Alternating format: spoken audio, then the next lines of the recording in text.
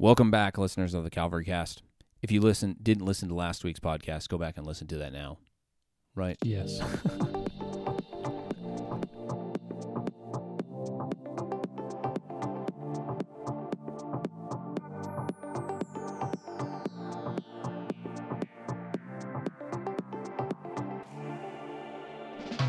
Welcome to the Calvary Cast, a podcast from Calvary Bible Church in Grand Junction, Colorado. At Calvary, we exist for the glory of God, the good of His people, and the Great Commission.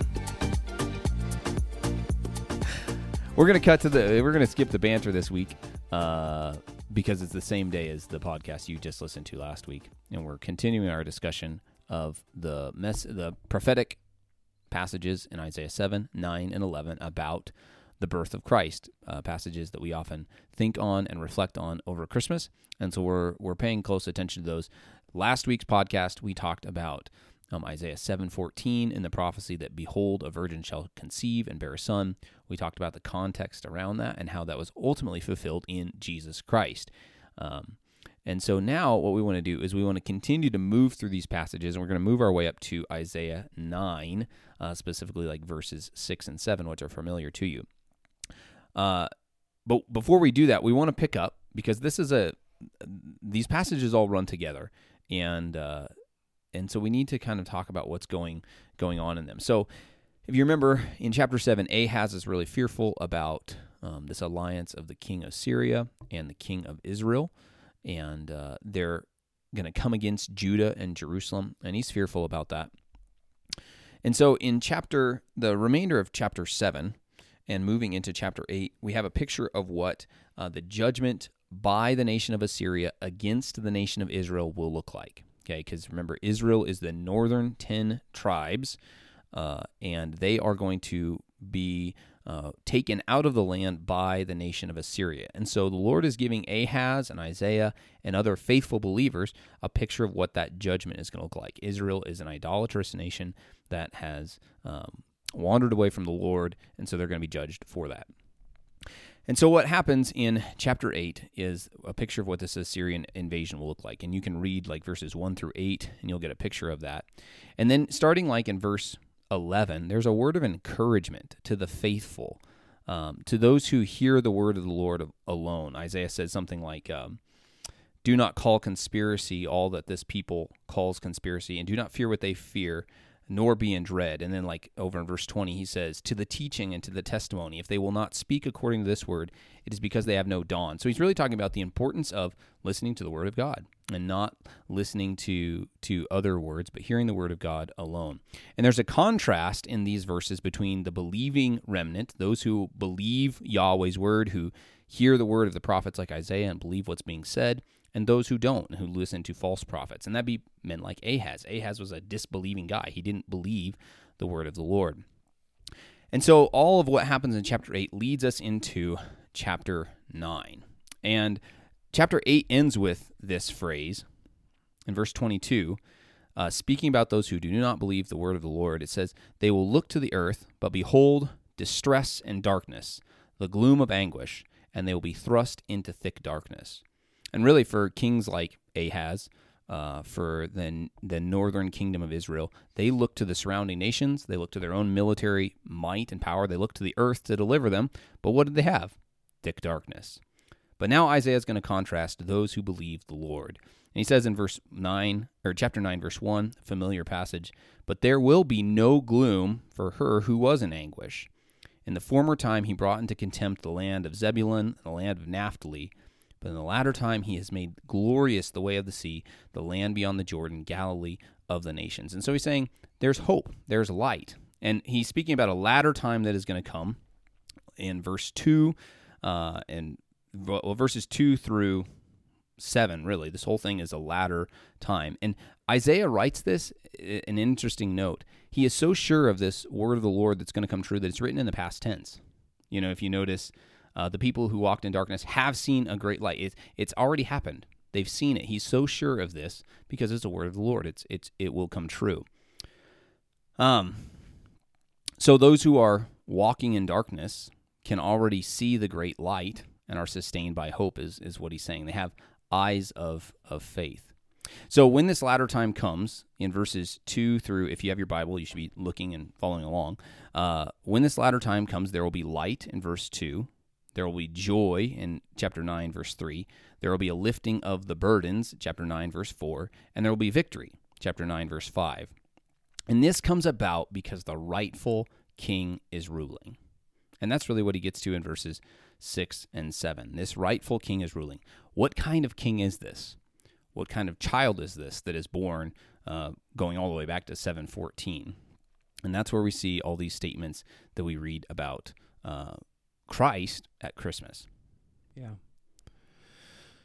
Yeah, and I think what we primarily hone in on in Christmas time are the verses 6 and 7, right? Yeah. So, for to us a child is born, to us a son is given, and the government shall be upon his shoulder, and his name shall be called Wonderful, Counselor, Mighty God, Everlasting Father, Prince of Peace. Of the increase of his government and of peace there will be no end. On the throne of David and over his kingdom, to establish it and to uphold it with justice and righteousness from this time forth and forevermore. The zeal of the Lord of hosts will do this. So, you even think about the concept in verse 6, connecting it to what was told Ahaz the sign would be that a child would be born. Yeah. And here you have the same thing, right? That idea of of a coming child who will be born. And a unique child, a special child. And in that phrase, too, to us a son is given. We can't read that now without seeing more in it than just the fact that this child to be born that we're looking for would be a son. He is a son that was given, right? So we think about John 3:16, for God so loved the world that he gave his only begotten son. Yeah. Okay, so this is the divine son, of the Son of God given to us. It's quite amazing to think about. Some of the names he'll be called, things like Wonderful Counselor, of course, Mighty God, so he's divine, right? So we see both the humanity and the divinity of Jesus. Everlasting Father, we don't always think about that in relationship to the Lord, but we think about it in relationship to John 1, right? The eternal Word. Yeah, right, Big exactly. connection there. Yep. The Prince of Peace. And then, of course, the idea of him ruling on the throne of David. He's a king. Yeah. He's going to rule over Israel and ultimately all of the world. And we call him God's forever king over God's forever kingdom because of passages like this. He's going to, on the throne of David and over his kingdom, to establish it, to uphold it with justice and righteousness from this time forth and forevermore. Yeah. And so when we think about Christmas time and we think about this passage, that last phrase, the zeal of the Lord of hosts will do this, we can say that in many ways the zeal of the Lord of the hosts has done this, and he's done it now in his Son, Jesus. That's good. The other thing I was thinking about, too, like when we talked about or you talked about this a number of weeks ago in your sermon, but like Matthew stresses the genealogy of Christ and connecting, Matthew chapter 1, verse 1, the book of the genealogy of Jesus Christ, the son of David, the son of Abraham. So Matthew really stresses that aspect, that Jesus was a descendant of David.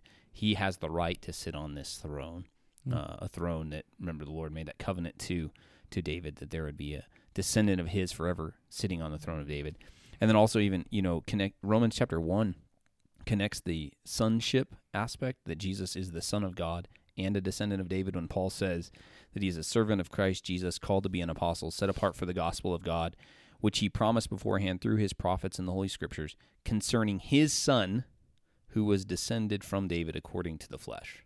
So Paul connects both of those things together for us in Romans 1. That's good. So that's that prophecy in chapter 9. So I want to continue looking here for a few more minutes at what Isaiah is doing. So Isaiah 9, he's given this hope to the faithful remnant who are believing Yahweh's word, this hope of this coming son and what his rule will be like. And it's so sure that it's in the past tense because it's going to happen. And then starting in verse 8 of chapter 9, he shifts gears again, and he goes to another word of judgment. And this time he's speaking a word of judgment on Israel, the northern kingdom, or he calls them Ephraim. And he says in chapter 9, verse 8, the Lord has sent a word against Jacob, so they're Israel and Judah, and it will fall on Israel, so the northern kingdom. And really, this is a judgment for Israel's sin. Israel is an arrogant nation. You look at verses 10 through 13 and see that. They listen to false prophets. You can look at verses 15 through 16 in chapter 9 and see that. They are godless. They are idolaters.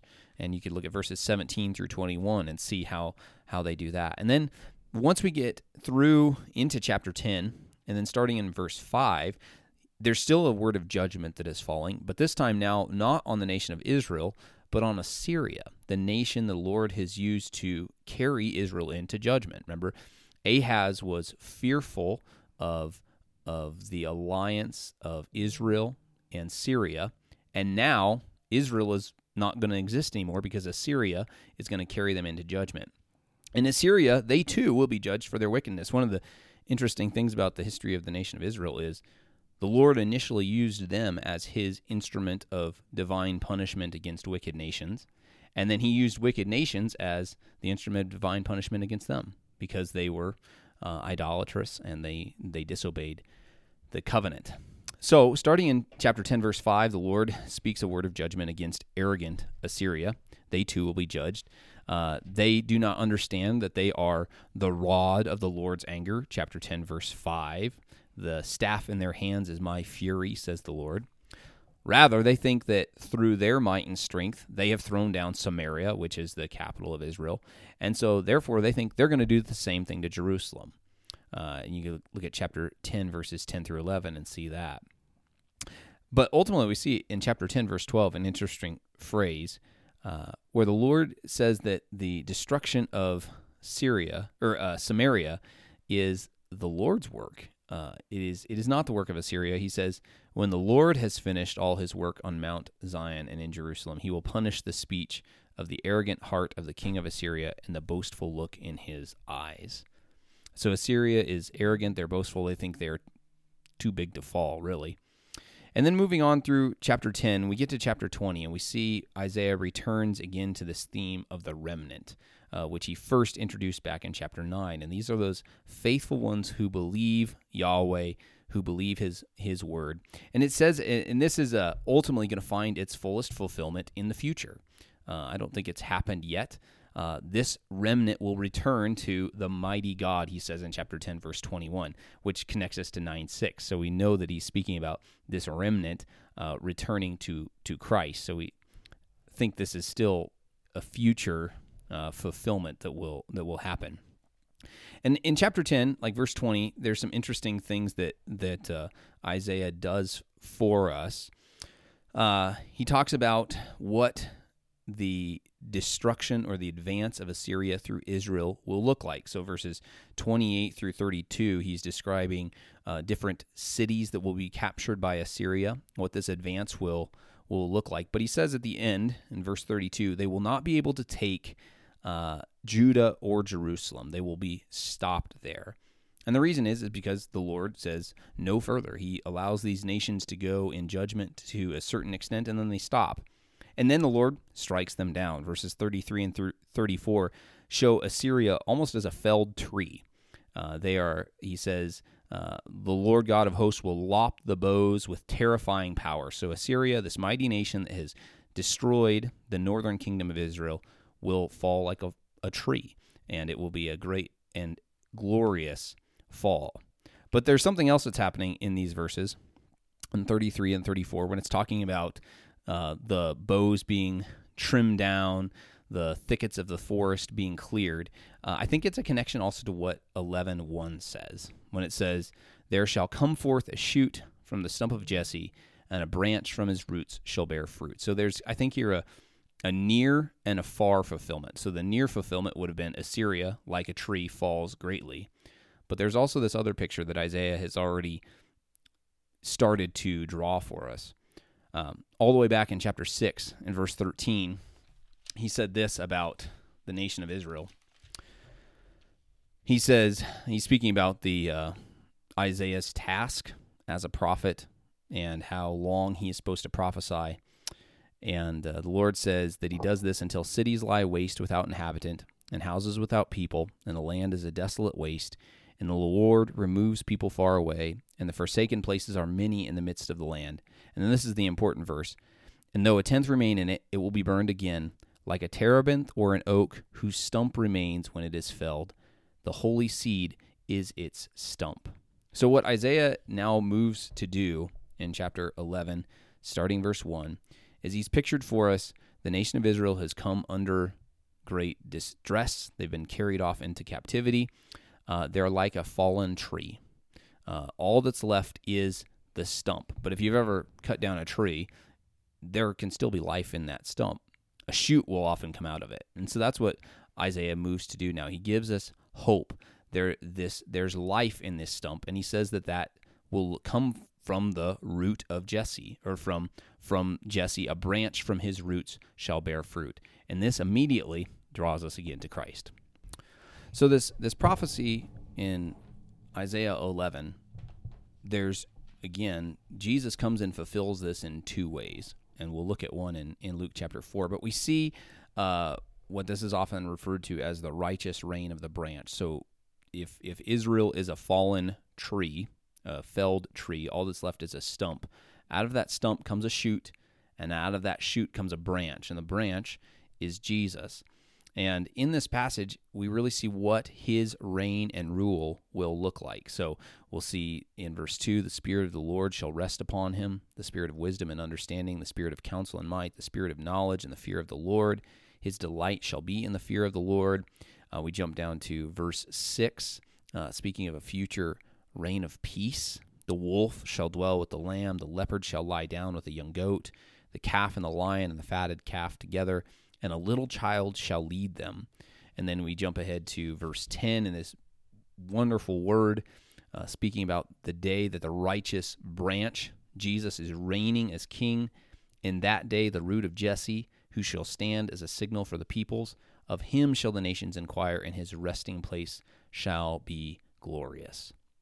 So we should talk about how much of this has been fulfilled, what is yet to be fulfilled, because I think that's kind of where this passage leads us.